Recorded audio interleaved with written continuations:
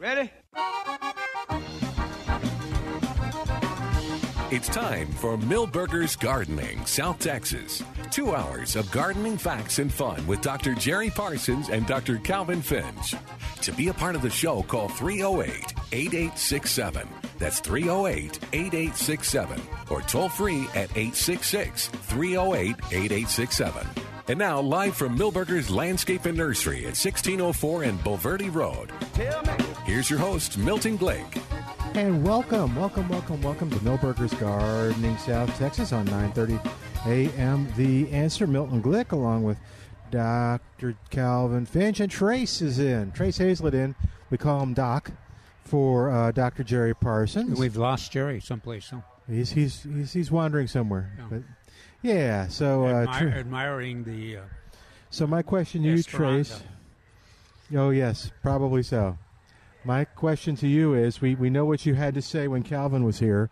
You had to get in how many zinnia comments? 3. 3 zinnias. Okay, make sure I got your mic. And then, so what is it with Jerry? Do you have Vincas. any Vincas microbes? Microbes. Let's do microbes. Okay. All right.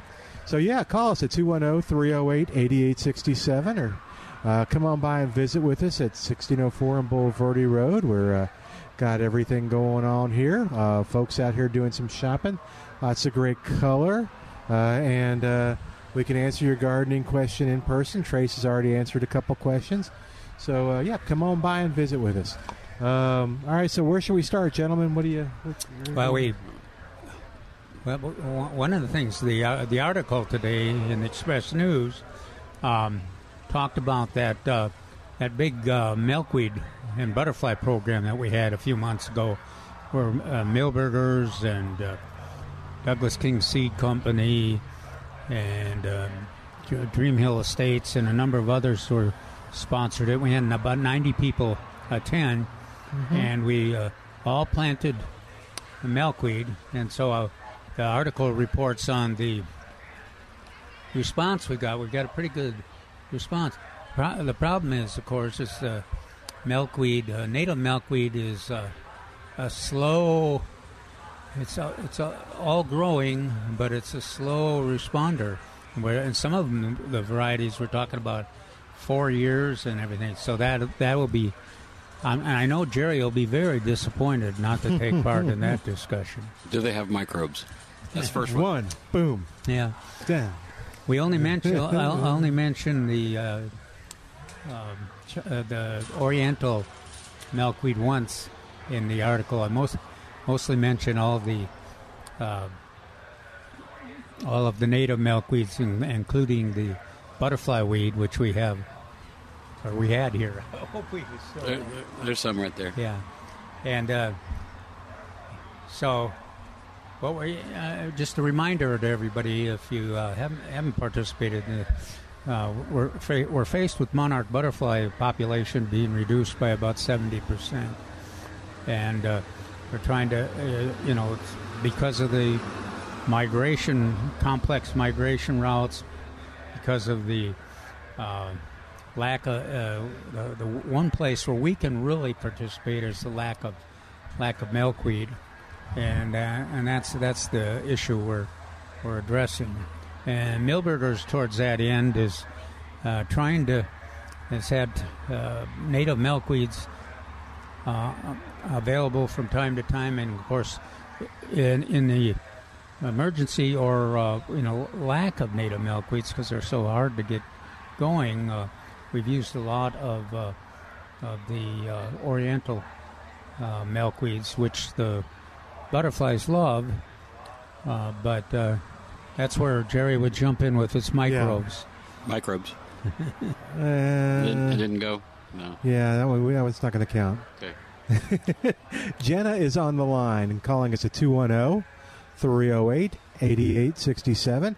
Hi, Jenna. Welcome to Milberger's Gardening, South Texas. How are you doing today? Thank you. How can we help you?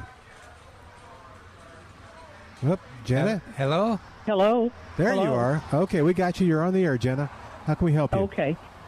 Well, I live in New Braunfels, and I have a crepe myrtle tree, and their ants have invaded it. They're making little slits in the tree on the bottom. Well, I think they're on the top too, but and they're laying their eggs in it. And so I've been putting insecticidal soap on them, which is killing the ones below. However, I think they're also at the top. Do you think I'm going to have to get professional help to get rid of them, or? No, it just surprises me. Do you know what kind of ants they are? It surprises me. That they look like just the regular fire ants is what they look like. Now, fire ants, generally wouldn't penetrate the tree. They might get some sap if it's available, but I suspect they're harvesting some of the of our aphids that are pretty common on milkweeds. You didn't see any aphids there. Is there any blackening of foliage or stickiness? No, it's just all the little slits. They have eggs, like ant eggs in them. Yeah, but I think they're probably aphids. You want to use you're using soap there. You might want to use organic control that's a little more potent, such as spinosad. Spinosad, yeah, something with spinosad in it. So I wouldn't use organic. I would be spraying acephate or imidacloprid. Spell it for me. Oh, which one? Yeah, you're gonna have to do that, Milton. Well, acephate isn't organic. I know. That's why I said I would not be suggesting an organic. Well, if it's what I think it is, it's aphids, and if it's ants, the spinosad. I've had my experience is that the spinosad would control them, but that would be a more potent. What Trace is talking about is the one acephate is the old reliable one for fire ants too, and that would take them within a half an hour. Anything near there would be fire ants would be done for. In my mind, the ants are a cleanup crew for another problem, like Calvin was mentioning. So either aphids or scale. There's something else going on that you haven't noticed yet. That's why. But ants are generally never the problem. They're the repercussion of another problem. Yeah, and that's why I asked about the stickiness, because all those things that Trace mentioned would leave a sugary material excrement from the aphids, and the ants love it. Yeah, the little eggs, what I call eggs, are white, and they're like about the size of a pinhead. They're what? About the size of a pinhead. That's pretty big. So I don't see ants laying. I don't see ants laying an egg in an exposed situation. No. It's got to be Got to be something else going on. Yeah. Okay. Well, go. Try one of those insecticides, a little more powerful insecticide, even if it is organic, and I think that'll take care of it. Spinosad. Spinosad is the active ingredient, and it's just like it sounds. Sad, right? Okay. Pretty much. Okay. Yeah, and acephate is the ACEPHATE. And if you just decide that, doing it yourself doesn't work, you could call, Warren Remy over at Spider-Man Termite and Pest Control, and he could help you out. Oh, okay. Okay. You need his number? Right. I'll give it out anyway. No, I can look him up. Spider-Man is the... Okay. Spider-Man. Yeah. Okay. All right. Thank you very much. Good luck. Okay, thank you. Bye-bye. Thank you. You bet. 210-308-8867.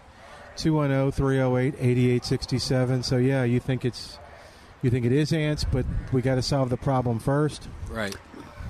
Yeah, I mean that's a typical. Other than the cause of why the ants are there, that's a typical behavior. I mean.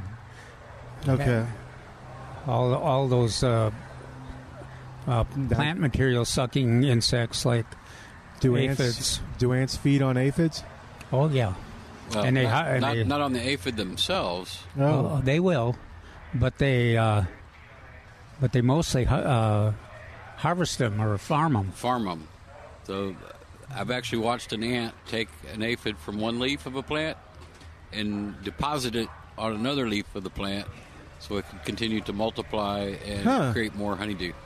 Okra, the greatest place to watch that is on okra. Wow. They're up and down and they're protecting the aphids. Those ants are pretty cool. They're also, when they lose, the aphids lose their value to them, they're harvested and they eat them just like they eat every other animal. Those ants can be pretty mean. I was giving them kind of credit for being very clever, but now it sounds like they're just mean. But they are clever. Yes, they are. All right, 210-308-8867, 210-308-8867. Or like I said, you can come on by and visit with us here at the nursery at 1604 and Boulevardy Road. Trace on the porch with us, Calvin as well. So give us a call. We'll see if we can't answer your gardening question. What's some of the stuff that people should be doing now? Anything come in? More?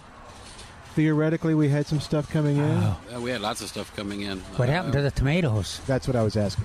Well, so we sold out last Sunday. Oh, no. And so, no, I got a chunk of them. They're just not over here. I bought the last there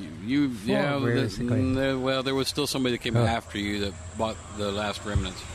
But we got in about 20 flats this week, and we're probably halfway through it.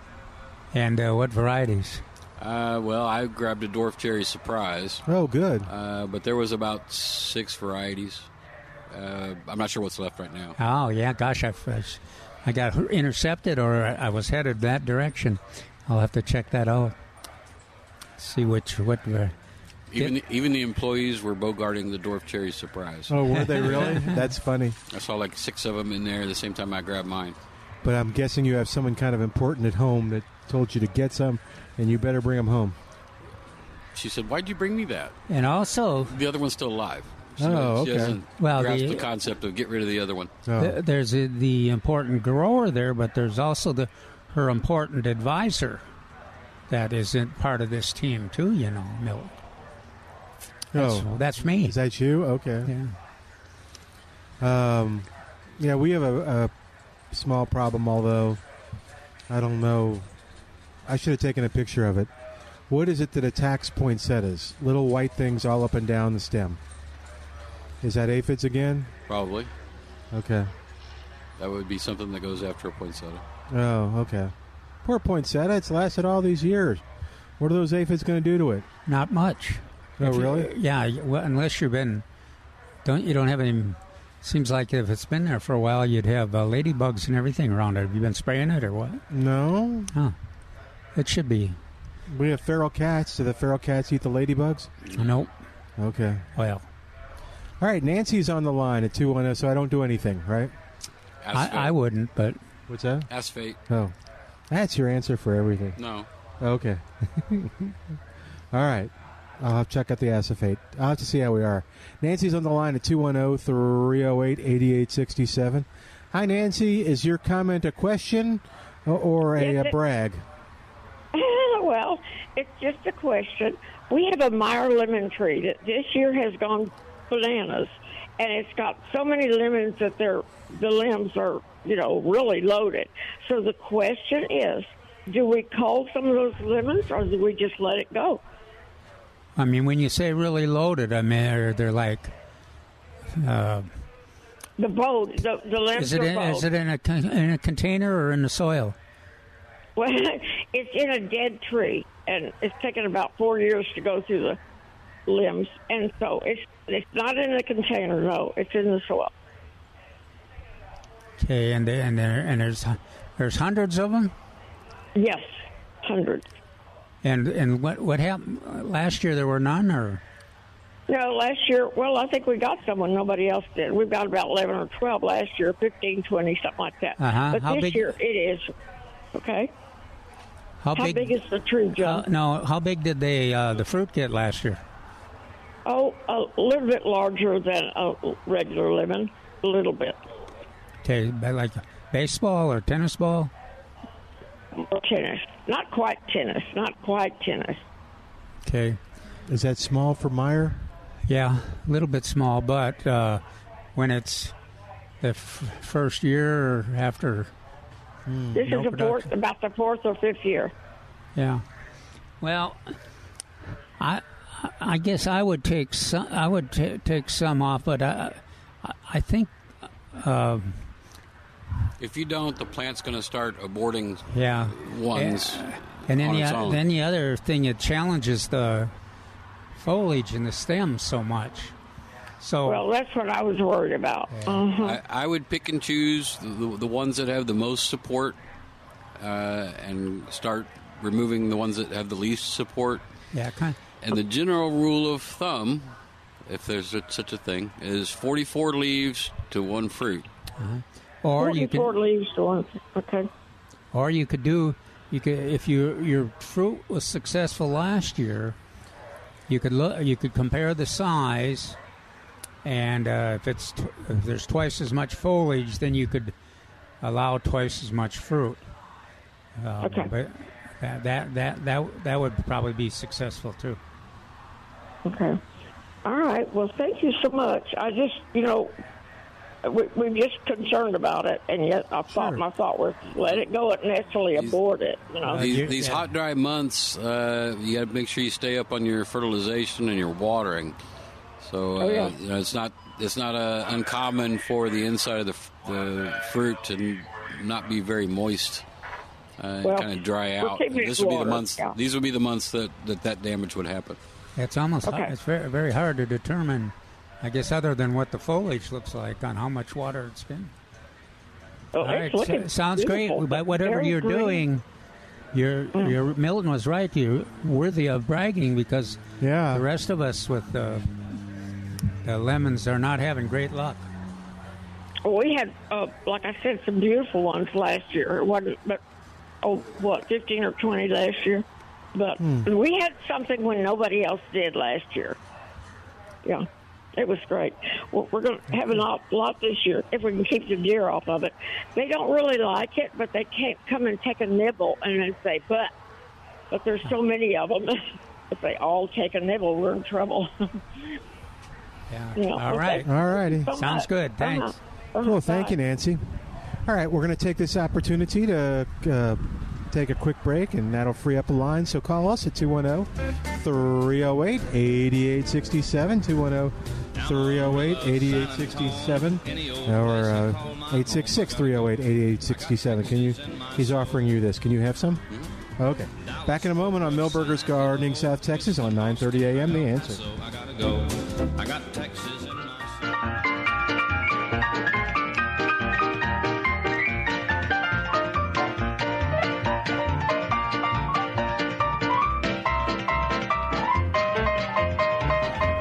Welcome back to Milberger's Gardening, South Texas on 9:30 a.m. The Answer, 210-308-8867, 210-308-8867. Dr. Calvin Finch, Doc Hazlett, here answering your questions, and had some good questions so far, both in person as well as had some good questions on the phone, too, so we appreciate that.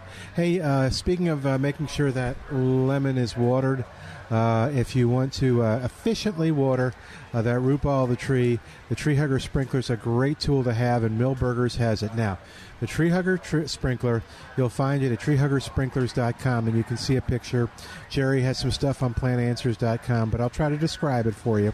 It's a hard plastic, round, almost like a donut, has a hinge on it, and so you open it up. Thank you, Trace. And then you close it or hug it around the tree. That's right. And then you can turn it on just a little bit. To water the root ball, or turn it on more. Oh, that's different. That's not what we get from Jerry. We get more of a duck sound from Jerry. To water away from the root ball. You can see it working. There's a great video at treehuggersprinklers.com. Milberger's has all three sizes, the 7, 11, and 15-inch, and you can also see it at H-E-B. But come on over here and visit with us at 1604 on Boulevardy Road. All right, 210-308-8867 is our number, 210-308-8867. All right, did you want to... I'm sorry, were you finished talking about your article, too? You were talking about them? Yeah, I think we can, over the weekend, we'll talk about it, too, and hopefully we'll get some of the gardeners that participated. We had, that'd be great. Yeah, we had, over 30 here at Milberger's came and attended, and they took home Zoloto milkweeds, and, of course, a lot of them got tropical milkweed, and so I'm anxious to hear how their plantings went, and then also I've seen somebody reported. Didn't somebody report last weekend that they saw a monarch already? Oh, I don't remember. Yeah, we didn't see one here, but somebody called in. But of course, there's a lot of queens out there. And a lot of other butterflies, so a lot of action. Yeah, we saw some pretty Gulf fritillary. You were talking about that. Oh yeah, that was pretty. What did we saw? The long-nosed or long-tailed sulfur. Long-tailed something. Skipper. Okay. Yeah, that was close. That was kind of neat. Well, somebody identified it for us too again. Yeah, I forget who that was. One of our. I think that was Mary. Listener. Mary? Oh, yeah. Because it was like right there. It was like right in front of her. And we need to remind everybody, too, that Milberger's has the certified butterfly garden here. If you want to see the plants that do the best job of attracting butterflies, plus make an attractive addition to your landscape, that's what the certified butterfly garden is about. And all those plants are available here at Milberger's, too, and we talk about them. And, of course, milkweed is one of the keys. And we're attempting to improve the number of especially the native milkweeds available. And we talked about it a lot, and hopefully we'll have some more success as the year progresses. So you talked about... the tomatoes, and then Trace made an announcement kind of put off the air. Something else is in that we were talking about? La Joe's. La Joe, the largest jalapeno on earth. I used to call them J-Lo's, but nobody appreciated that. I did. Oh, did you? Yeah, okay. I did. Now, is this the hot version? I don't think so. Good. It's all I know is it's La Joe. Both, of course, both of them are good, but my favorite is that version that is not quite so hot. Wonderful for salad type and seasoning, and for on what do you call those piles of cheese? Well, I'm the worst person to ask. Almost every pepper is mild to me. Yeah. But wait, do you? Unless Trace is passing out, it's just not hot enough. That was kind of funny that day. We had all those different packages of very hot flavored chips. No, the chips, yeah. Then there followed... That was Lisa brought those. That was nice. And there followed a big article a week later, I think. I don't remember if it was in the New York paper or in the San Antonio paper. I think it was New York, but that they were a big promotion. And it turned out that the ones we liked the best were also the ones that, in general, people liked the best. But they were surprisingly fond of all those hot flavored chips. No, people... Oh, yeah. And people like the hot peppers. Trace is not alone. I mean, some people don't, but some people love them, like, religiously. The hotter, the better. If it doesn't make you sweat, it's not hot enough. So what is the pepper that makes you sweat? Can you take? I'm waiting on a penguin to see what that does. Okay, but what about the reapers and the ghosts? The death by pepper and. I've had nibbles before. Okay, and they. At first they're nothing, and then they build on you. Okay. I see Ed, one of your staff people, and I think it's the sun. You know, he gets red from the sun. But I always, first thing I think of, he must have been in those hot peppers again. But gosh, some people just react very quickly to both the heat and the peppers. And so we got the tomatoes. We're going to see what selections we got left. And as soon as we get a break, and then we... Are you going to do a mission? You're going to run... Huh? You're going to run out there and check for us? Yeah. Okay, good. Yeah. He's going to get the ones he wants and then report what's left. I see. Yeah, that's probably right. And then in terms of the flowers, of course, we've got at least 2 different kinds of zinnias, 3 different kinds of zinnias. And we've got the pentas and vincas and moss roses and plumbagos, blue plumbagos. I'm impressed with the mallow hibiscuses. Oh, those over there? Yeah, the pink and the red? Yeah. Oh, yeah. Ooh, and the striped pink. That's pretty. He's Which one absolutely is that? taking Jerry's place. Yeah, he really is. What is the pink one with the looks like a little white stripe? Okay. There's that one. That was pretty. There's the... Okay, check that one out, too. There's a deep red one back over here. Yeah. Oh, we did get in some larger Mexican bird of paradise. Oh, good. We hadn't been able to get those in a while. We got 150 of them in yesterday. Wow. I've seen those all around town. They look great. They're spectacular. Most growing operations this year had crop failures on their first go-round, so we were having issues getting any. And they were also one of those most affected by the freeze, apparently, too. Well, and I'm also thinking all that rain in April wasn't too keen for them. Yeah. Combination of events that didn't contribute. All right, so what is that over there on her? Well, it was on her basket. Now it's on the lantana. I think that's a queen. Oh, I thought you were talking about the plant. I was gonna say, that's a Sunbeckia. Yeah. Okay. That we had on sale last week. Okay. Yep, they still look great. Yeah, they are. They're very showy. If you're going to have a event or a party or something, it's perfect. Yeah, but about 8 or 10 of those, 12 of those baskets. You couldn't match that for. How much? What pie size pot is the LaJoe in? 4.5. 4.5. Okay. And they look as good as Jerry was bragging about. They are nice. They're right there. You can't see them through the huggy tree. Oh, okay. All right, I'll have to get one. I think you should get 2. Two? Maybe even 3. What? Do you want me to help you carry? If you get 2, I'll help you carry. They're not going to get as big as a tomato plant, so you could get away with a much smaller pot with a pepper. Okay. Yeah, because I will probably try to do it in a container. All right.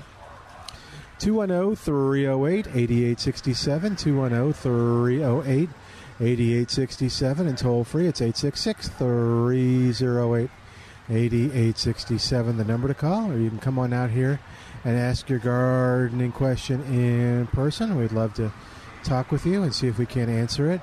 And did you have a question, ma'am? Oh, or can we ask you a favor? We're doing a radio show. Can we ask it on the air? You'll do great.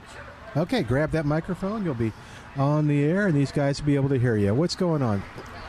Oh, you're going to find the picture first? What's that? You find the picture, I'll stall.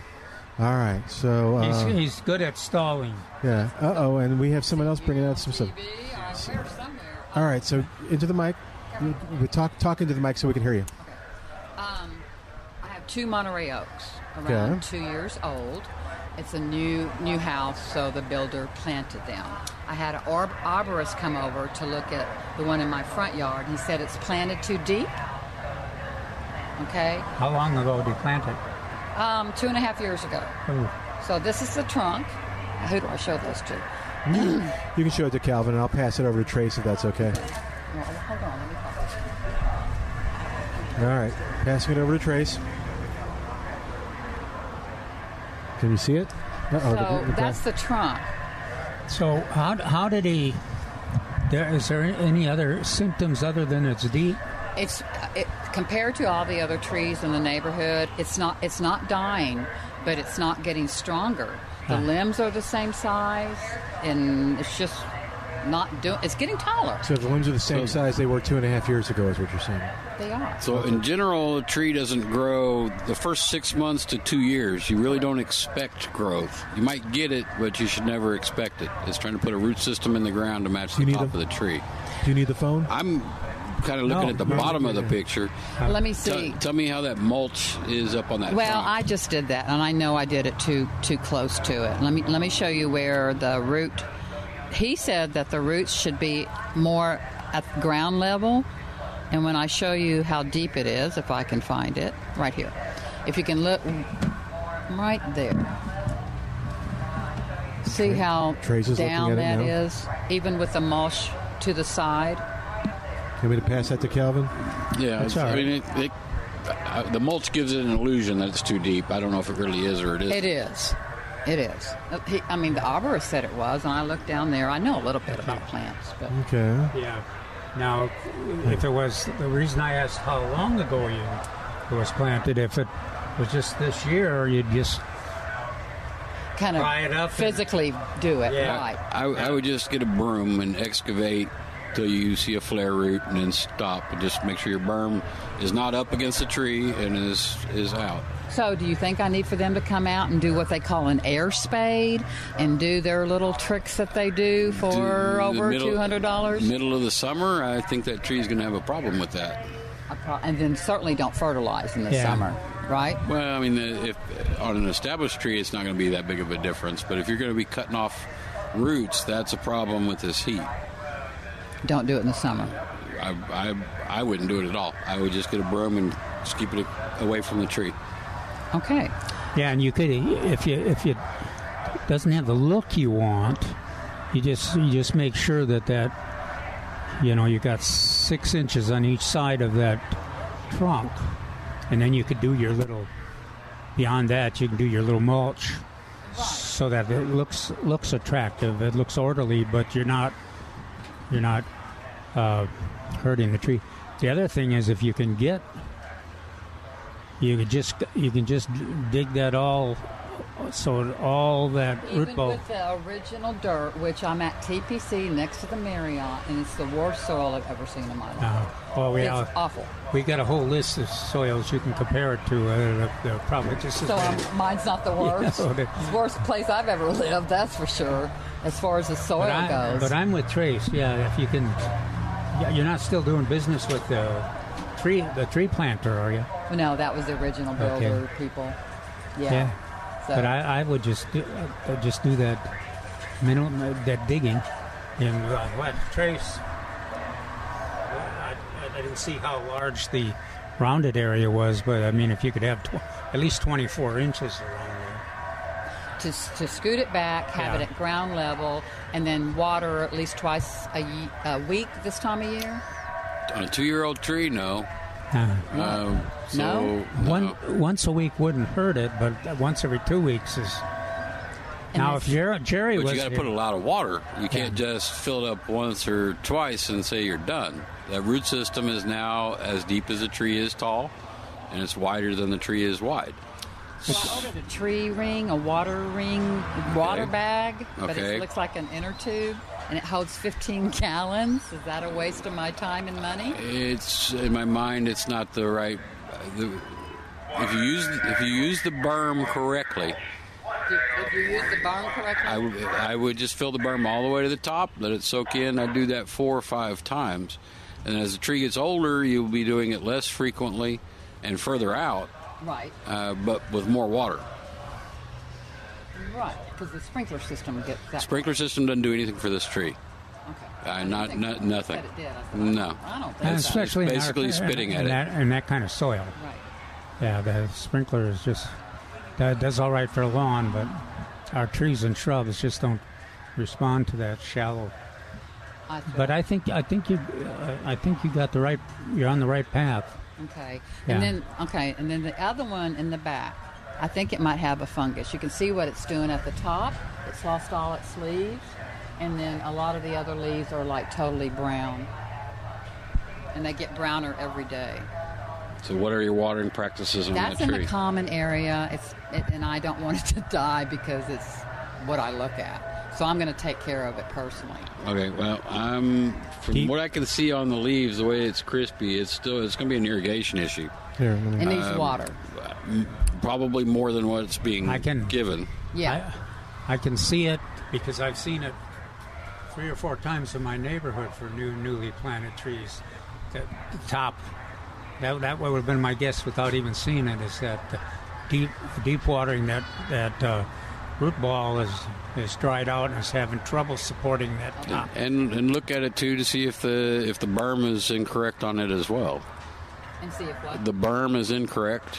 Oh, I don't know if there's a berm. It's down at the regular level. Right, well, there could have been a berm, and they could have knocked it inwards instead of outwards. So okay. I'd go look at it, look for the same things that you were looking at your tree, and do the same things. Okay. And if this makes any difference, the previous one I showed you, 2 years ago when we had the super freeze in February, well, this builder planted all my landscape in January, 30 days prior to that freeze. Did that have anything to do with the stunt of it went through that real extreme freezing, a brand new tree. Well, I hate to say, it's hard to say that the freeze didn't affect, that freeze affected a lot of things. So, but those trees are generally pretty tough, but it could have, yes. Mm-hmm. But again, you're expecting growth when you not necessarily should be. Trees will not grow much until they have a root system that matches the top of the tree.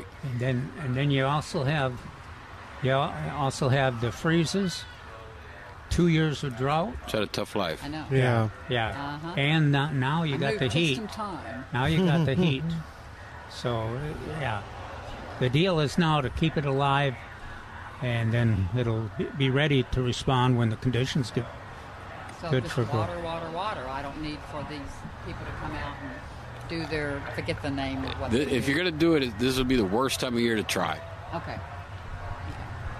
All right, we're going to take a quick break. You don't have to leave. If you have more questions, it seems like you might. So we'll take a break and come back in a moment. 210-308-8867, 210-308-8867.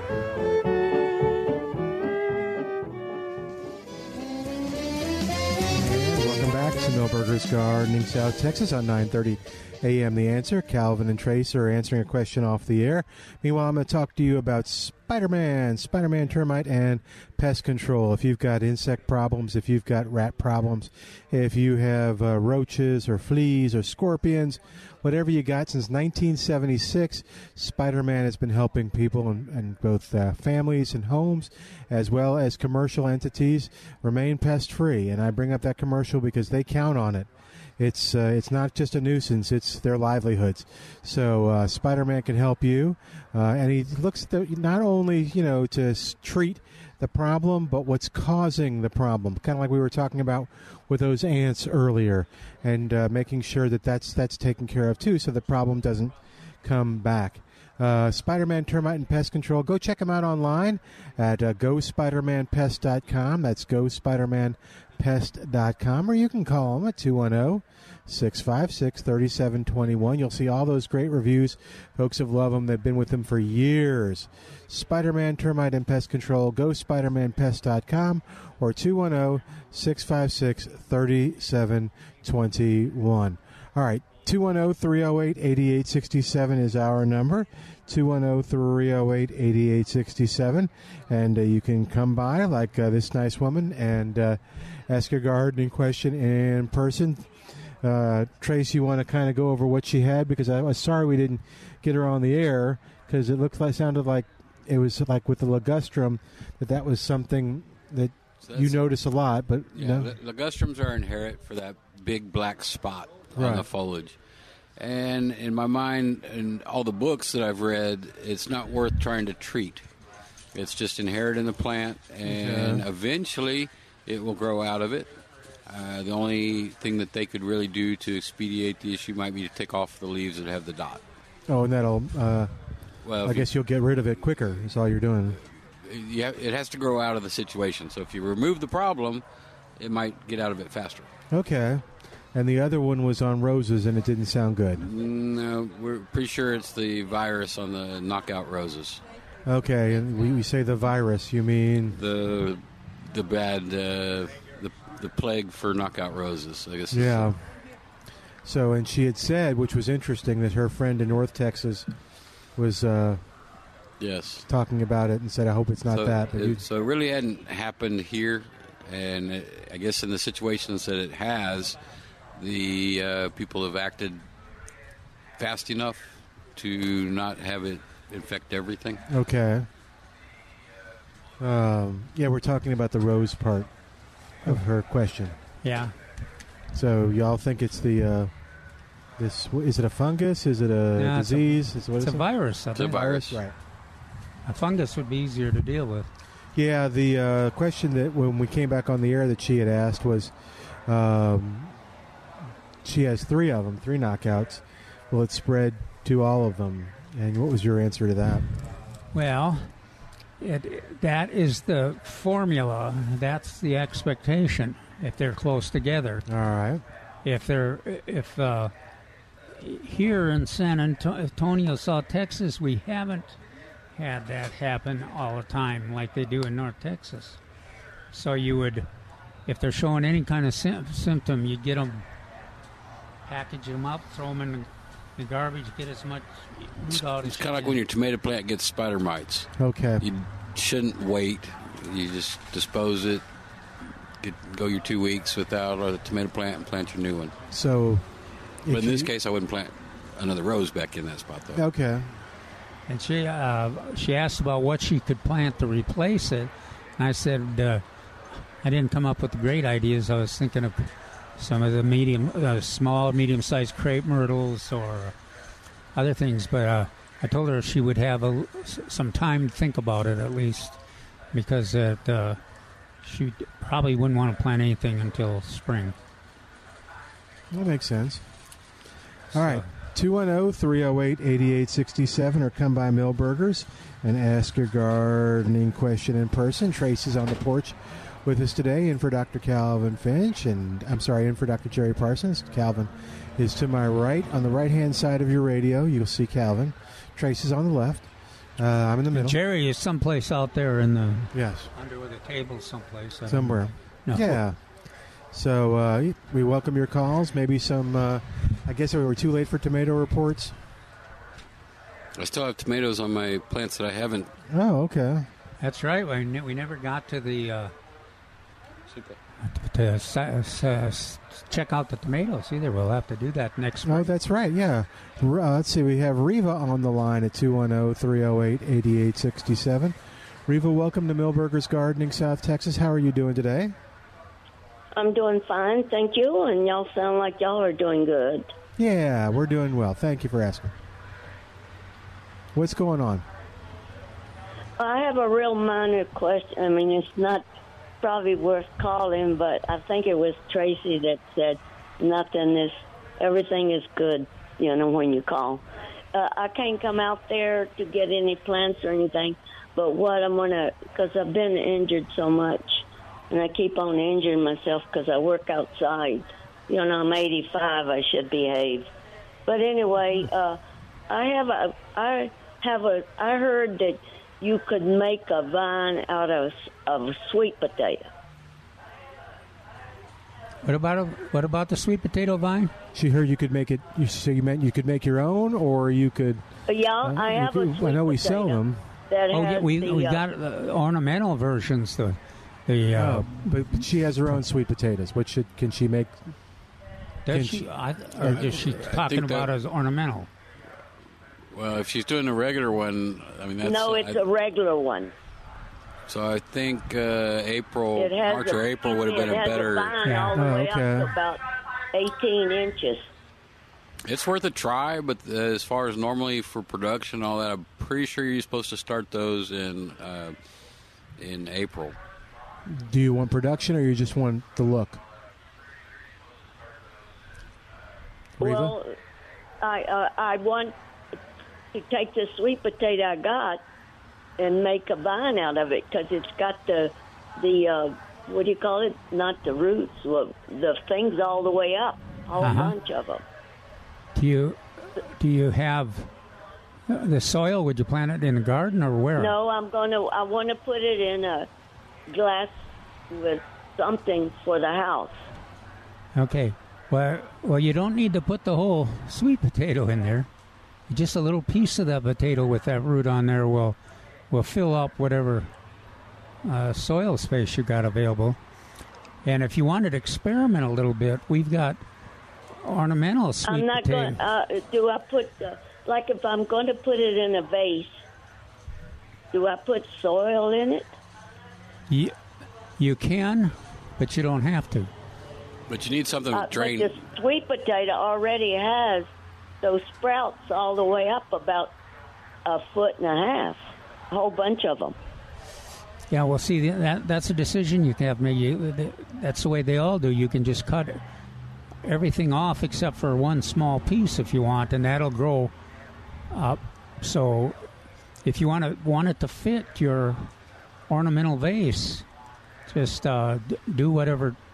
The thing will grow no matter what you do. Does your vase have a drain hole in it? I don't have a vase yet. Okay, so whatever container you're going to use. I was going to put it. Go ahead. Yeah, what Trace is saying though, when you get one, make sure that it does have a drain hole in it. Oh.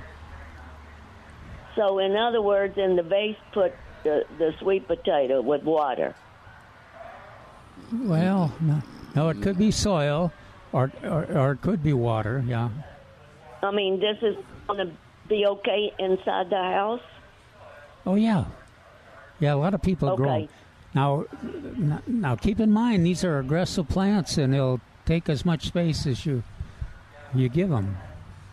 So don't hesitate to do some pruning. Oh, okay. All right.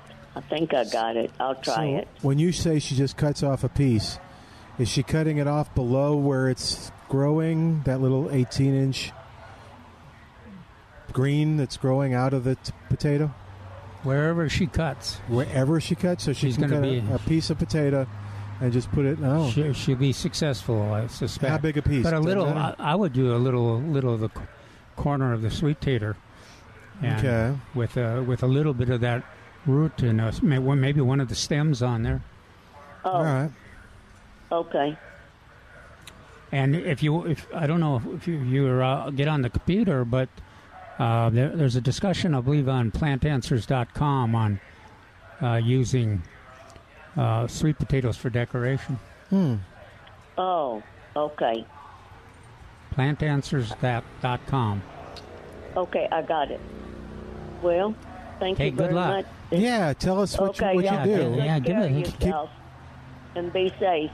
Well, you too. And I don't want to advise you, but you need to be careful out in the yard. I'm not being pushy. I'm bad. I'm 85, and I'm from Virginia. But that may be why you're 85. That may be. Getting outside and doing stuff. That's a good thing. Well, I've already messed up my spine, and I already broke my legs 3 times. Oh, my goodness. I broke my coccyx area, and I think the other day I broke my cervix up here. I have to go to the doctor. Oh, okay. I'm all messed up. But anyway, you be careful. Still moving. Good. Y'all take very good care of yourself, and God bless you. I listen to y'all's... all right. On the radio all the time. But when I go to my house, I'm at my son's house.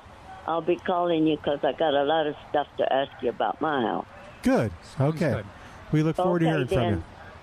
Y'all take care, and God bless you, and be safe. You too. Thanks. Thank you too. Thank you. Bye-bye. 210-308-8867. 210-308-8867. Yes, sir. Were you going to say something? No, always amazes me that it's hard to realize how prone towards growth those sweet potatoes are. Is that right? Yeah, it's almost impossible to get them to stop growing. You break off a little piece accidentally, or y'all advised me one time to cut off like a little chunk below that and then plant that in a hanging basket, and I did. And it worked out well for a while. I think it froze. I don't think we took it in or something. Something happened to it, but it was pretty for a while. Oh, gosh, yeah. Yeah, it was nice. And it was, I mean, if I could do it, it doesn't require a great deal of work. Well, and these are easy to, the ornamental varieties are easy to work with. Well, talk about the ornamental varieties, guys. What do we have here? We have what I call Martha Stewart green, but it's a lime green. Okay. And we have Blackie, I think, is the other one. So it's like a dark purple. And will it do kind of what she wanted to do, which was grow through the house? And it's become very popular in the landscape. Okay. So I think it actually, I don't want to say fad, but the fad started in Houston a number of years ago, and it finally made its way to San Antonio, I don't know, maybe 10, 15 years ago. Okay. And it became very, very popular. And I think it's pretty tolerant of both sun and shade. Oh, it's morning sun at least. So we keep it in the shade here, surely because if we have it in the sun, it's going to take a lot more water. But if you're using it kind of as a ground cover, whatever you have. It's kind of neat on the edge of the patio, too. I remember... I think it's very pretty in the side of a pot. And it can cascade over the side of the that's pot. An idea. And you just got to make sure it is aggressive. So you got to make sure it doesn't crawl up over your main plant, too. But it is very pretty in a pot. Okay. Well, we're going to take a break. While we do, you give us a call. Lots of great calls today, 210-308-8867. More in a moment. You're listening to Milberger's Gardening South Texas with Trace Hazlett and Dr. Calvin Finch. I'm Milton Glueck, and we'll be back right after you get caught up with the news right here on 9:30 a.m. The Answer.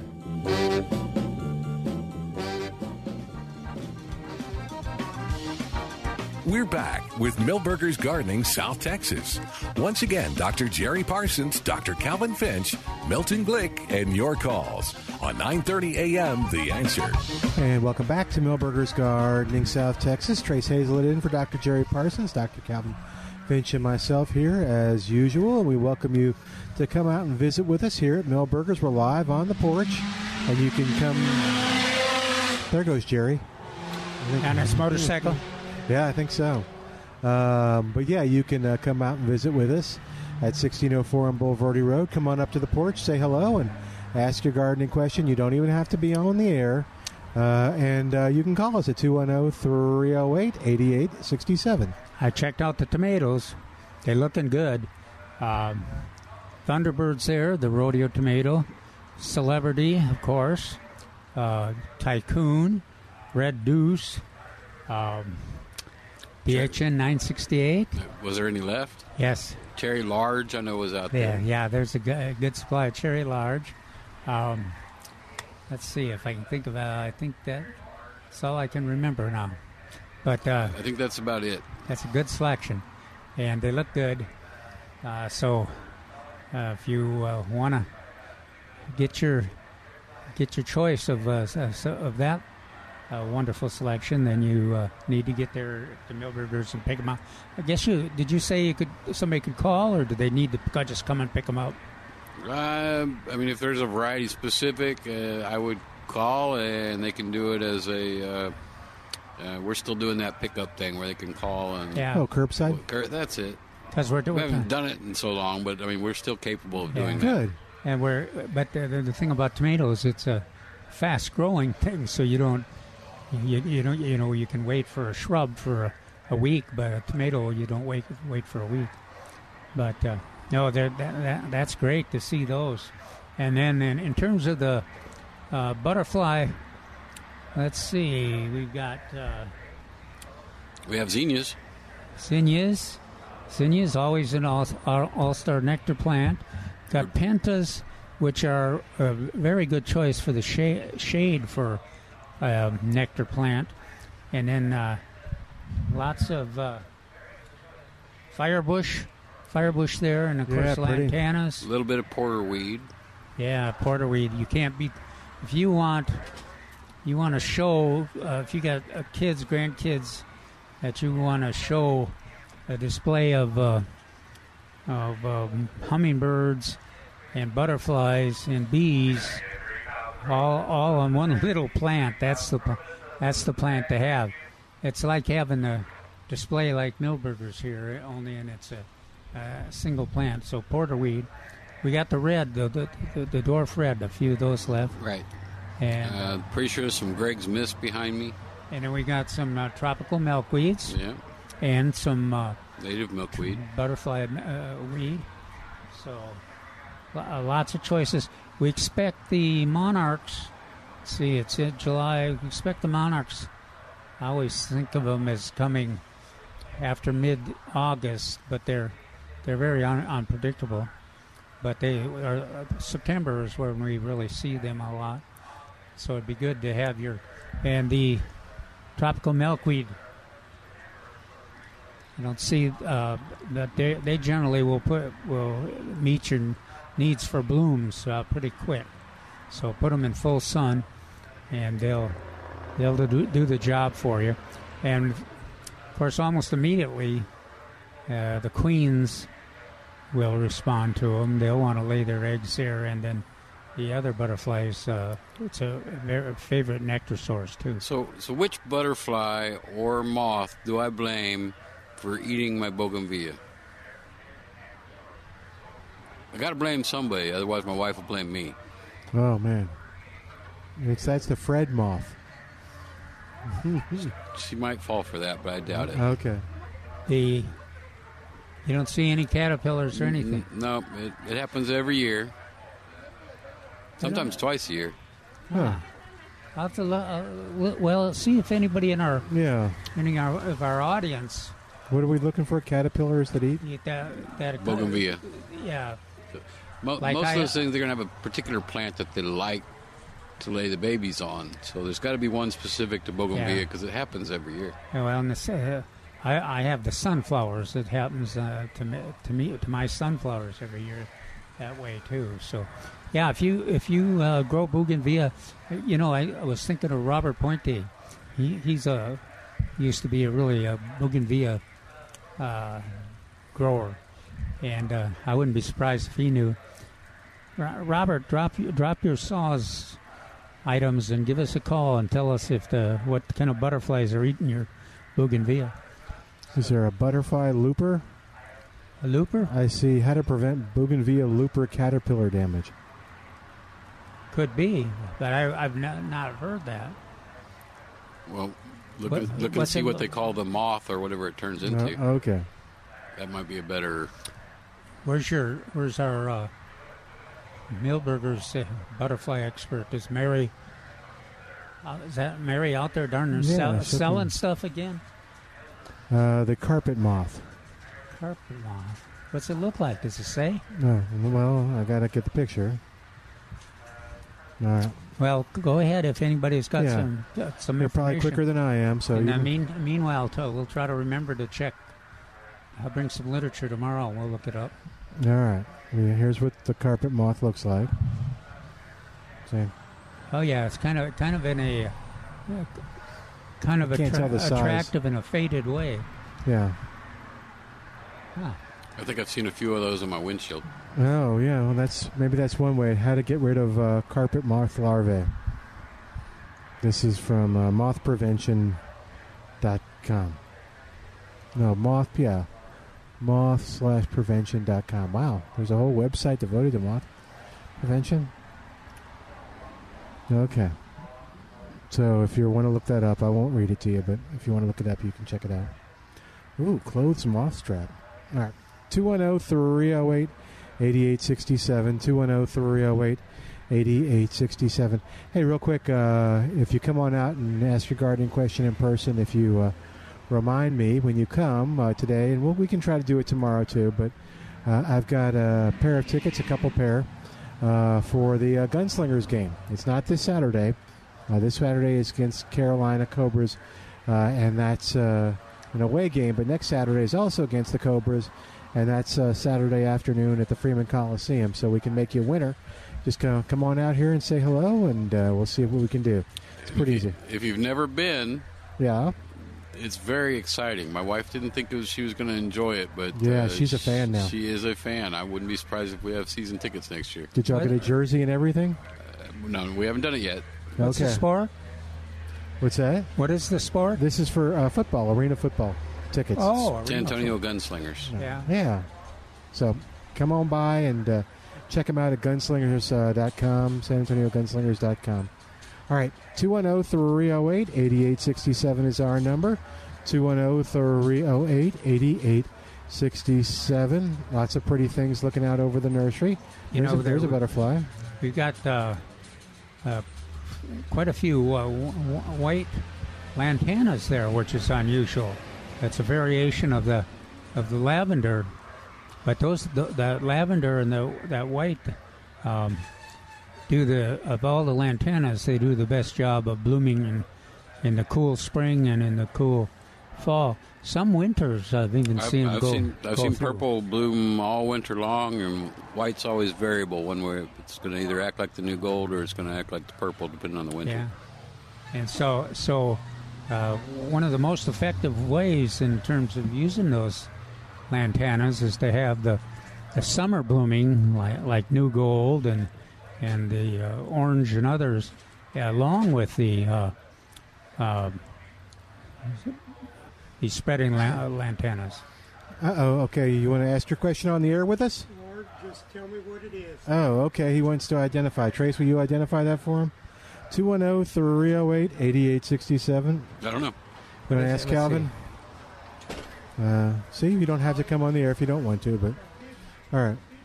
210-308-8867. Look like one of those weird fruits that you see in Asia. Oh, maybe so.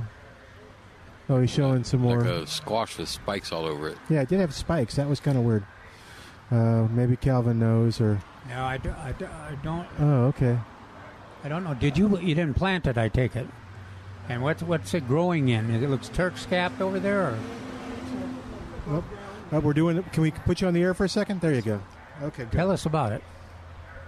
This is a vine that's growing in my backyard in a planter.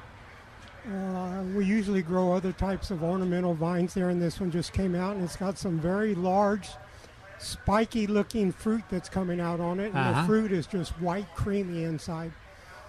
I have no idea where it came from or what it is. Where is Lisa when we need her? She might be able to... Well, and do you know how he finds that? Can his phone, maybe on my phone, I have a little eye I can press on the picture, and sometimes it tries to identify it. No? I don't know how to use it. Okay, let's see. Hold on. I'm going to try. Yeah, there it is. All right, there it is. Let's see what happens. Look up plant. It's looking it up. This is exciting radio. Okay, what? Results. Cucumber. Cinqua towel sponge. It gave two choices. There's lots of those wild cucumber variations. So that's not the one I'm used to, but it'd be interesting. I was thinking, would any of the staff recognize that? You think? Mary would be the only one that might. Yeah. There you go. Yeah, we'll have to. So we need Mary to come to the... Well, I don't think Mary would know if Trace doesn't know. It's a little flower that it has on it. Let's see. What could you look? Go to... You go to the computer? Yes, sir. Do like Milton did and go to wild cucumber, and see if you got a little time, you can get some variation. There'll be several examples, and see if one of them can be. And I'm trying to think of a. I'll look on the computer right now too. Hold on. Yeah. So. All right. But it could be almost anything if it came in one of your exotic pots that you're collecting from. Yeah, that'll be interesting. I'll bet they're just in fact, this is way at the end of our yard, and we have just decided to neglect that out there, and we have not been working on it. And then this just showed up, you know. Just to retain the ability to identify it, save one or two of the of the pods, cukes. Okay. So that if somebody visits or a gardener or something, you've got them to show. And then if we run into it, we'll announce it on the radio, and you can listen to us. You want to describe it? Yeah, Mm-hmm. it's not a. It's a kind of a pointed cucumber with sharp. Looks like some sharp spines on it. We're used to the wild ones that are almost completely round. But this one's got yellow flowers, and then it's got a long squash-like look, but really a... And it's like fur on the vine. You know, it's like a very furry and real pointy on the end, too. So if anybody recognizes that, give us a call. And they're about this long. So 6 inches? Yeah. Okay. Yeah. 6 inches. Cool. Don't eat any. Yeah. I was going to say, let us know if you eat them, but then I was thinking, well, maybe you wouldn't be able to let us know if you eat them. All right. We'll see what we can round up. All right, cool. Thank I don't think we helped you too much, but... Good luck. I don't think we helped you too much. Oh, but... no, thank you very much. My wife's been shopping here, and we were sitting in the truck, and I'm thinking, oh, okay. Here I come. Now I have something to do. I was looking to see if there's any of the other gardeners that might recognize. Well, let's do this. We'll take a break a little early, and then if you see somebody, we can... Okay. All right. 210. Hang on a sec. 210-308-8867. 210. Well, hang on a minute. 210-308-8867. More of Milberger's Gardening South Texas coming up on 9:30 a.m. The Answer. Uh-oh. Well, maybe not. Yep. Okay. Al didn't. Y'all talk for a second. And I was going to see if you wanted to go to the Gunslinger game, and I would make you one of our winners. You okay? Okay. All right. 210-308-8867. 210-308-8867. And it reminded me because he had a police T-shirt on, and it's First Responders Night. So first responders with a work ID get in free next Saturday. We'll get one free ticket for each first responder. Well, that was good. Yeah. So promotion? Yeah. All right. You take care. All right. 210-308-8867. 210-308-8867. All right. What else is going on? That was weird looking. Yeah, but there's so much variation. The wild cucumber did kind of look like it. When you took now the ones that I had, you would have probably guessed because they all said Minnesota wild cucumbers. Really? Yeah. So. And I saw some of the round ones, but they were out in the field, and then I found them in a weed book. But I didn't see that sharp shaped one like that. All right. Well, another thing. How is the supply of crepe myrtles, Trace? Pretty decent on small ones. The bigger ones we only get once a year, so it's dwindling, but we still have a decent selection. I think sometimes we overlook the value or utility of crepe myrtles in the landscape. The small ones, you can. If there's a full sun situation, you can use them for borders and. They started putting a few up here on the end caps. Yeah.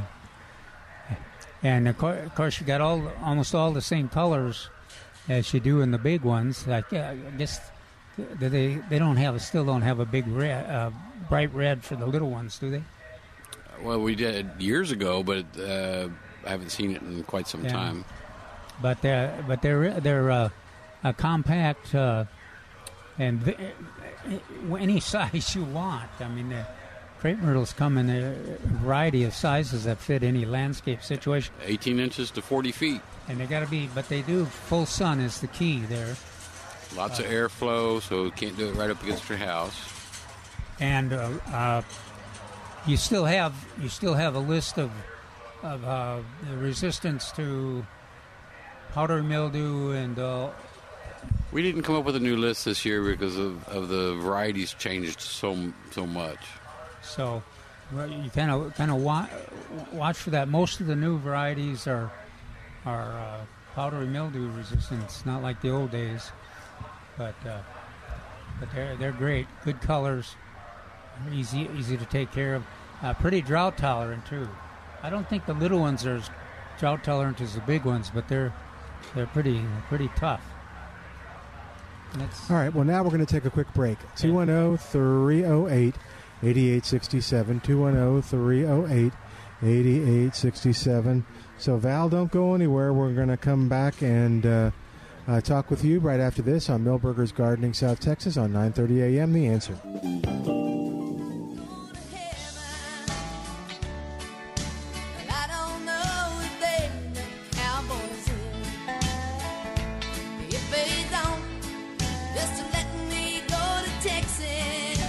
And welcome back to Milberger's Gardening, South Texas on 9:30 a.m. The Answer. Is that one of your larger Mexican bird of paradise? Yes. Yeah. She got one too. So cool. And those are what size? Is that the ones? It's a number 5. Number 5. Okay. Yeah, that'll be nice. How quickly do they grow? They grow very quick when it's hot. Oh, So when it's they'll cool, be very happy when now. It's cool, they don't do much anything. 7 or 8 feet. Oops, sorry, Calvin. There you are. Oh, wow. In a year? Or when? Yeah, and then they freeze back, though. But oh, okay. But, yeah, I see people who planted them in the neighborhood, and they're looking spectacular. Yeah, they're wonderful drifts. Yeah. Is that what it's called when you have them in a row? Well, you don't know, not in a row. When you have them kind of a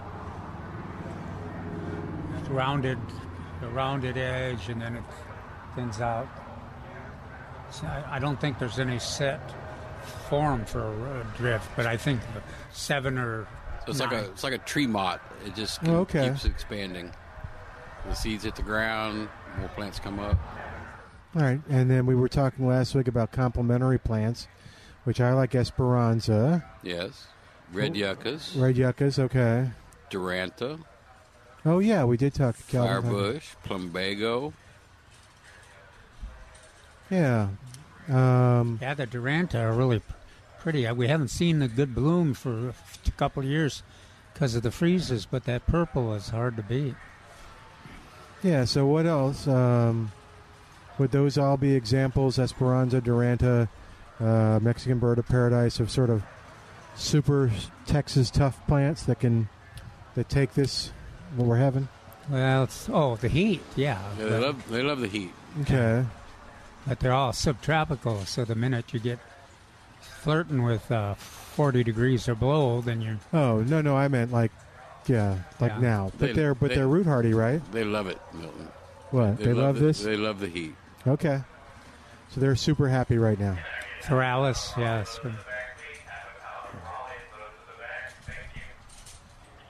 Yes, sir? Oh, he was saying Thrialis was a good complementary plant. Is that Thrialis right there or no? Nope, that's one of the newer Esperanzas. Oh, is it? Oh, okay. There used to be some Thrialis there. I don't see them right now. There's like 3 1-gallon left. Before the show started, anyway. Oh, okay. 210-308-8867. 210-308-8867. And toll free, it's 866-308-8867, the number to call to be a part of the show. Is there anything that we need to bring up on the sales list that's special, or we've given the tomatoes some attention, but BHN 968s are here for a small selection. Oh, Val, I'm cherry sorry. reds. I did forget poor Val. I'm sorry. Oh. Val's on the line at 210-308-8867. Hey, Val, I'm sorry. My computer went down. I didn't see you. What's going on? Well, thank you for taking my call. Sure. My first question is, how do you get rid of old man's beard? Get rid of what? Vine has this the seed floats in the air. Old man's beard? And the seed is on it, and it just takes over everything. I don't know how to get rid of it. That beard, the beard, what? Old man's beard. Oh, are you familiar with that? Yeah, I think it's the same thing. I have a tendency just to I get it in my peach trees, so I pull it. I just pull it. It's a pretty rewarding and relatively easy yank and pull it out of there. Of course, they'll come up a couple years in a row because they drop a lot of seed. But I don't think of a. I don't think it works for a pre-emergent. Is that? Do you know, Trace? Is that a perennial or is that an annual? It seems like it's an annual, isn't it? I'm looking it up. Okay. But it certainly is aggressive. But if you kind of put a little note on your calendar for April 15th or May 1st, and that's when it's really easy to pull. Now it's a little tougher, but still, if you got your gloves on. Clematis vitalba? Huh? Clematis vitalba? I don't know that what the Latin name is. Well, if it's clematis, it's got to be woody at the bottom, which means you'd use the cut vine stump killer. It'll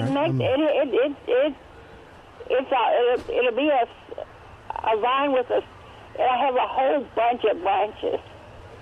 I'm reading glyphosate. Area. Yeah. Oh, okay. So I would say it is sort of woody. Those roots sort of look woody. Well, so it's around here all the time. I don't believe it freezes at all, and I know nothing that eats it. So, according to what I'm reading, glyphosate, which would be Roundup, Knockout, Kills All, anything that's going to contain just glyphosate, used carefully to not injure the plant that it's on. You know, do you have any of that? I think that's not a bad idea. That stump killer. Do you have any of that at home? Yes. Why don't you experiment a little bit? That too. Yeah. Okay. Just prune it, like Trey said, prune it at the base, and then all you have to do is dip it on that stem, and then you're not taking a chance on spraying Roundup or anything on your if it's on the fruit trees or on your morning glories or whatever in the vine area. But I think that might work. The website does. We have an outbreak of grass burrs this year. How do we combat that? The grass burrs? Yeah, grass burrs. Now the grass burrs, that you do have to mark your calendar. What March? Let's see. I always did it like March 1st and June 15th. Trace, is that the recommended time? March 1st and June 15th for pre-emergent on... stickers is going to be 2 to 3 weeks before it warms up for spring. So that could be anywhere between end of January to middle of March. Yeah. The summer application and natural seeding time is generally end of May, early June. And what are you putting on that? Are you spraying... So there's... You're spraying something on those plants? It's a granule that you would put out 3 times a year to control the seed. And if you're looking for a post-emergent herbicide, if it's in a lawn, the regular image products would help you right now with the temperatures. You can't use a whole lot of other types of herbicides, but the regular image would help you control the existing plants, and you got to start a pre-emergent program. In general, using everything like you're supposed to, it's a 2-year process or more of getting rid of it. It does work, but it's not an easy process. Let's see. Now, the Dimension and Crew are the two products that seem to be most available right now that work well for the pre-emergent that Trace was talking about. That's you start that in March. I start mine in March, but you can start it a little earlier if you want. But This year there wasn't much action until later, but then that second, at least that June 15th is a necessary application too, because stickers, the sandburrs just will wait until they get a chance and then they'll germinate. Yes, there are a lot of those seeds in them. Yeah, they're amazing. How do we combat the farmer's red ant that's just taking over everything? If you know where the mounds are, it's easy. Yes. So acephate powder would be my go-to. So like Ortho Fire Ant Killer in that dust. There's also some generic ones like Surrender would be another option, same chemical. If you did not want to do it, or if you wanted to do it organically, then I would be doing the over-the-top, the blue bag, spinosad bait. I'm trying to remember the brand name. Oh, I know Amdro is the other bait, but it's not a spinosad. But that acephate really works. It's relatively inexpensive too, and if you really like stinky pesticides, that's one of the stinkiest around. It always reassures me when I apply it that it's going to work. Yeah, that's right. If it smells that bad, it's got to work. Mm-hmm. I have two plants that I think y'all talk about, but I'm not sure the name. I have this, it's a bush or it'll grow tall plant that has blooms like, let's see, it's like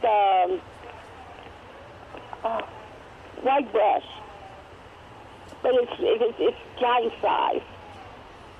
Say again. Yeah, you're breaking up on us a little bit there. What was it again? Sir? It's a plant. It has large leaves and blooms, and it has a beautiful smell, and like white brush. Like white brush? A native white brush. Does that sound familiar? White blooms and a good fragrance. It's blooming right now? Sweet almond verbena is the only thing I'm going to come up with. Okay. That's a perennial. It's not a verbena, and it's not an almond. It's just called sweet almond verbena. It'll bloom very similar to like a butterfly bush. Conical, white, several feet tall. Uh-huh. That's the only thing I'm getting from the fragrance and the bloom size. Huh. Yeah. Sounds good. Val, we need to run, okay? And Calvin, since you're from Africa, and I think this plant is from Africa, it's a bush. It's with small leaves and has a little orange blooms that butterflies and hummingbirds fight over to get the nectar. You can't send us a picture, can you? No, I'm sorry. I do not know. I mean, I don't have the ability to do that. Okay. Does anybody else in your... I've asked Calvin before. I know he told me, but I misplaced my list as to what it is. But it's beautiful. I mean, it withstands the drought very well. And like I say, it's a small... This mine is not a large bush. It may get big, but with our conditions, it's not... I guess it's about, let's see, 2 feet high. And there's little bitty orange tuber flowers. And like I say, the butterflies and the hummingbirds, they fly all day over it. Not sure. Sounds pretty, though. Yeah, it sure does. Val, we need to run, okay? Thank you. I have plenty of monarchs. You take care. All right, 210-308-8867. Let's take a quick break, and then we'll talk to Tom right after this. 210-308-8867. More coming up on Milberger's Gardening, South Texas on 9:30 a.m. The Answer.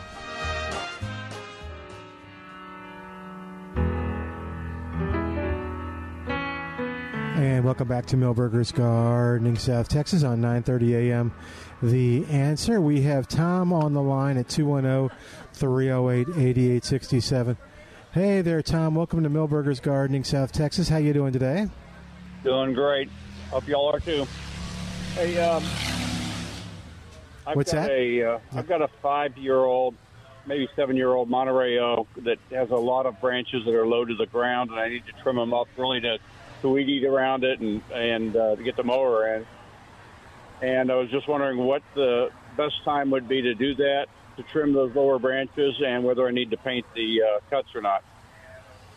Well, best practices on any oak tree is when it's really hot or really cold, although I don't think you'd have an issue with that being a white oak. It's not anywhere near as susceptible.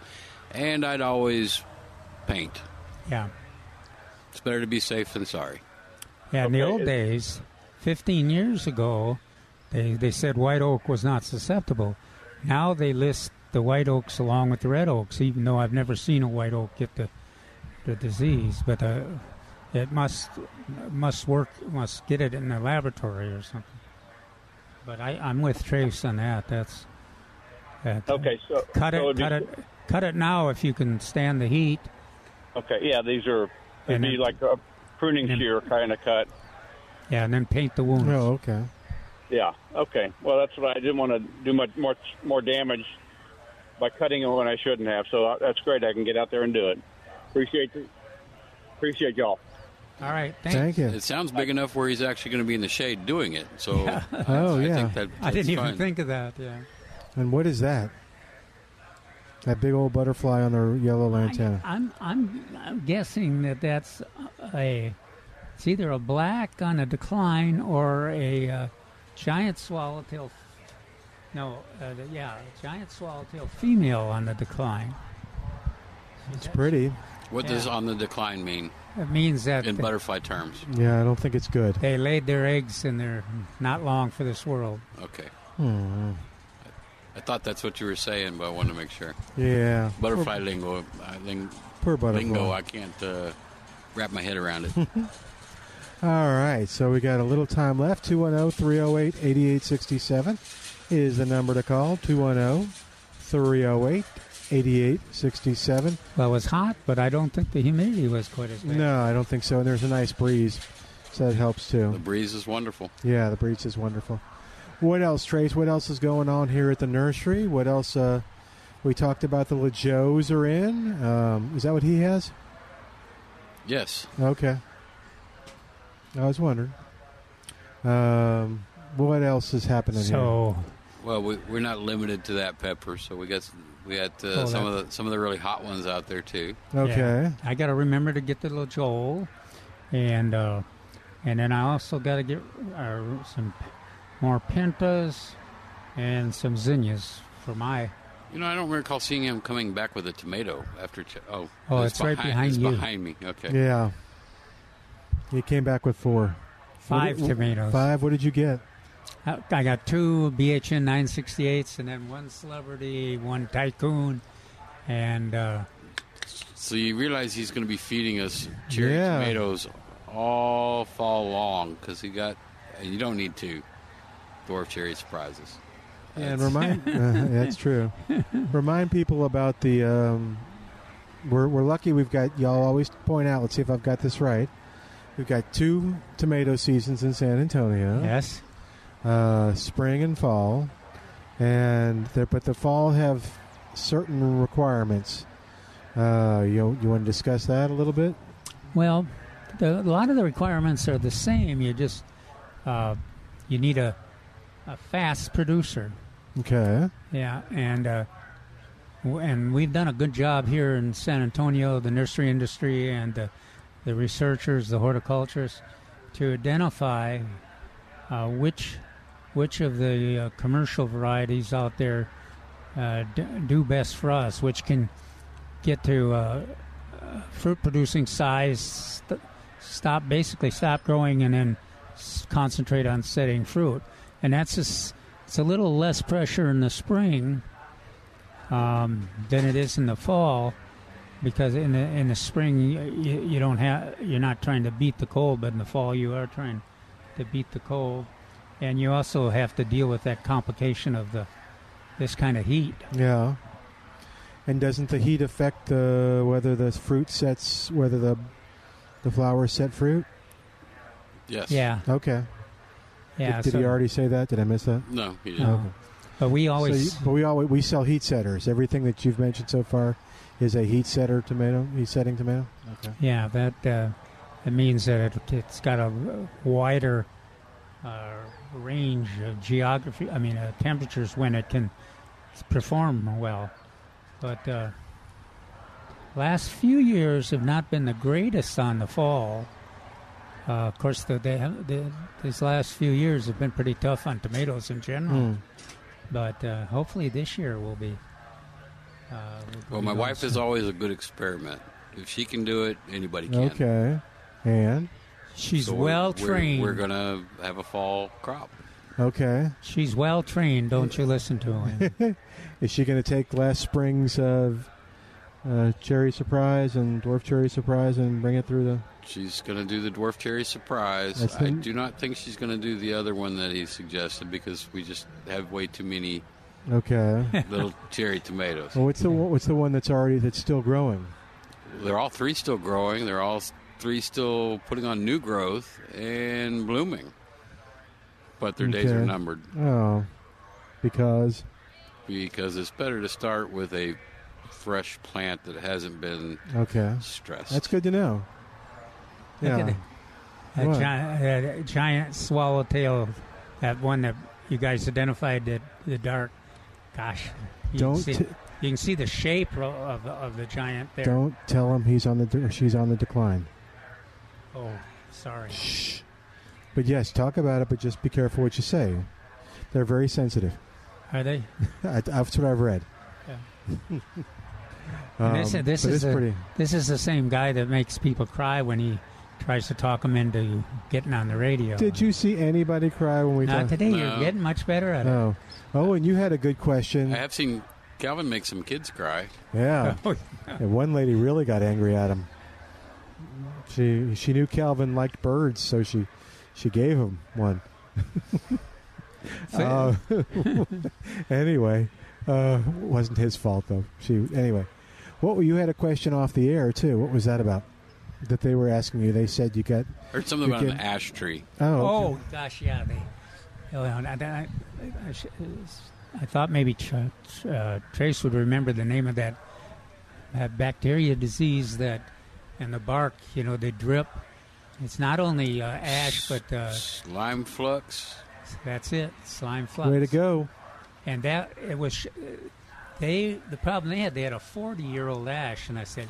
Well, it's twice as old as it should have been. Yeah, oh. And it was dripping on their front, on their door and everything, and so I said there really is not any action to take, but I predicted that it would be done dripping for the year in 2 or 3 weeks, but it'll be back next year, and then I suggested always on a 40-year-old ash close to the house.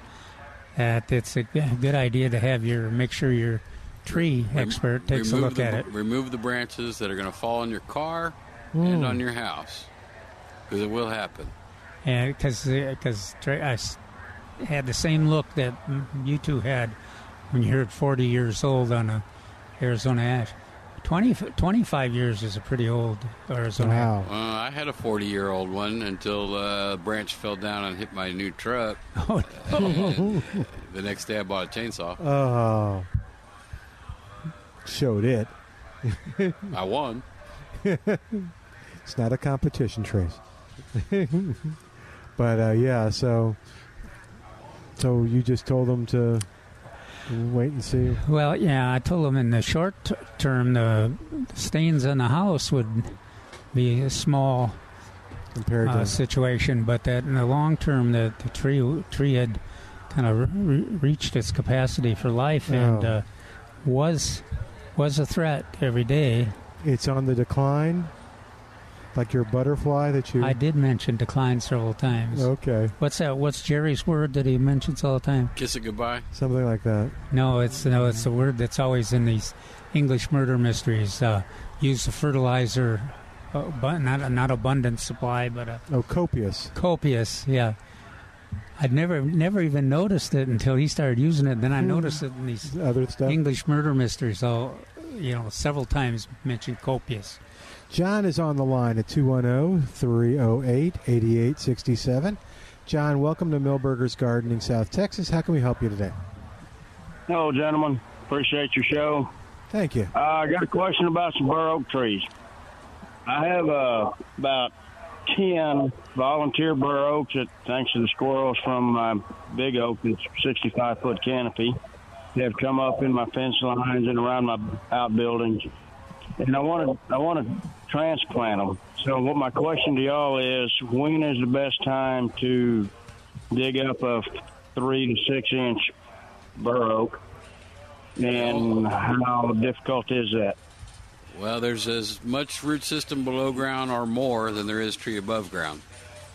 So the smaller the trunk, the easier, the better, the more chance it'll survive. Right. So this should be done when the tree's dormant, and it may cost you more to try to do this than it would be to buy the equal tree ready to go. It tends to be very expensive to try to move a tree. I bought a 2-inch here at Milberger's for $165 because I think there was a sale. That was a few years ago, I'm sure. Yeah, that was a sale. But if you kind of watch it, but they're hard and they're heavy. Okay. So they're a wonderful tree.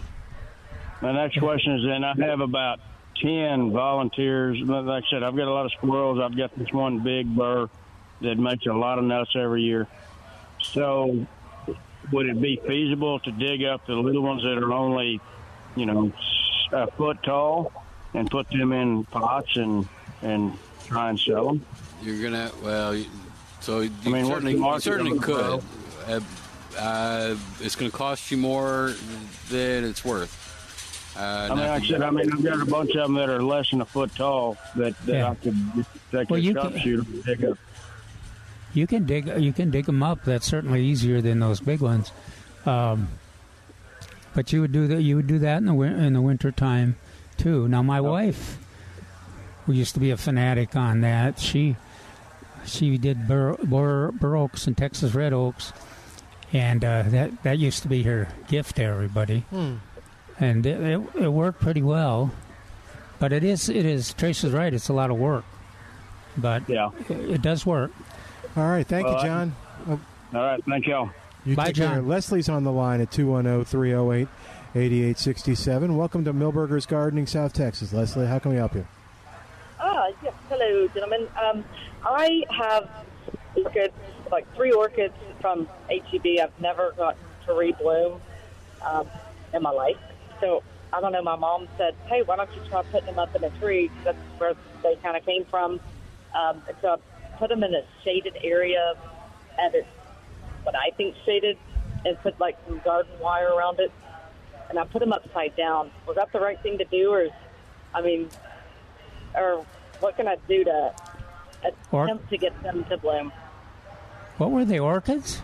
Do you know what variety of orchid? Absolutely not. Okay, so more than likely it's going to be a phalaenopsis, which is actually a relatively simple orchid to grow. But most people try to grow them inside, and there's not enough light, not enough humidity. The natural cycle of that orchid is to try to bloom in, I think, April or May.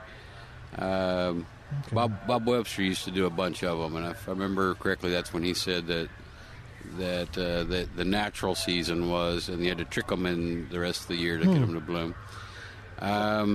So, in my mind, best results are in a bright lit, but no direct sun, covered patio. Because your AC is going to suck the humidity out.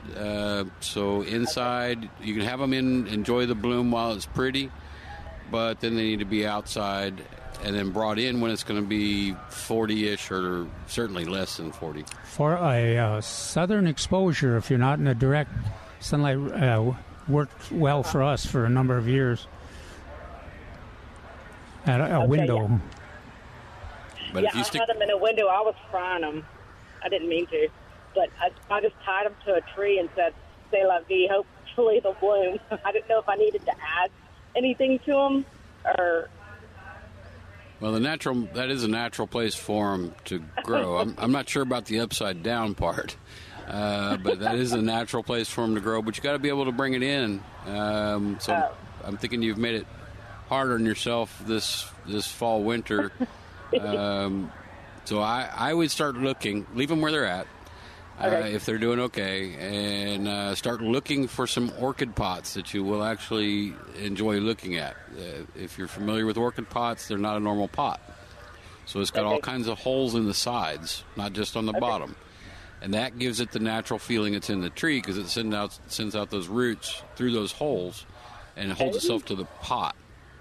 So a lot of the orchids that you buy, including here, they're going to come in little plastic pots, and that's not ideal growing conditions for an orchid.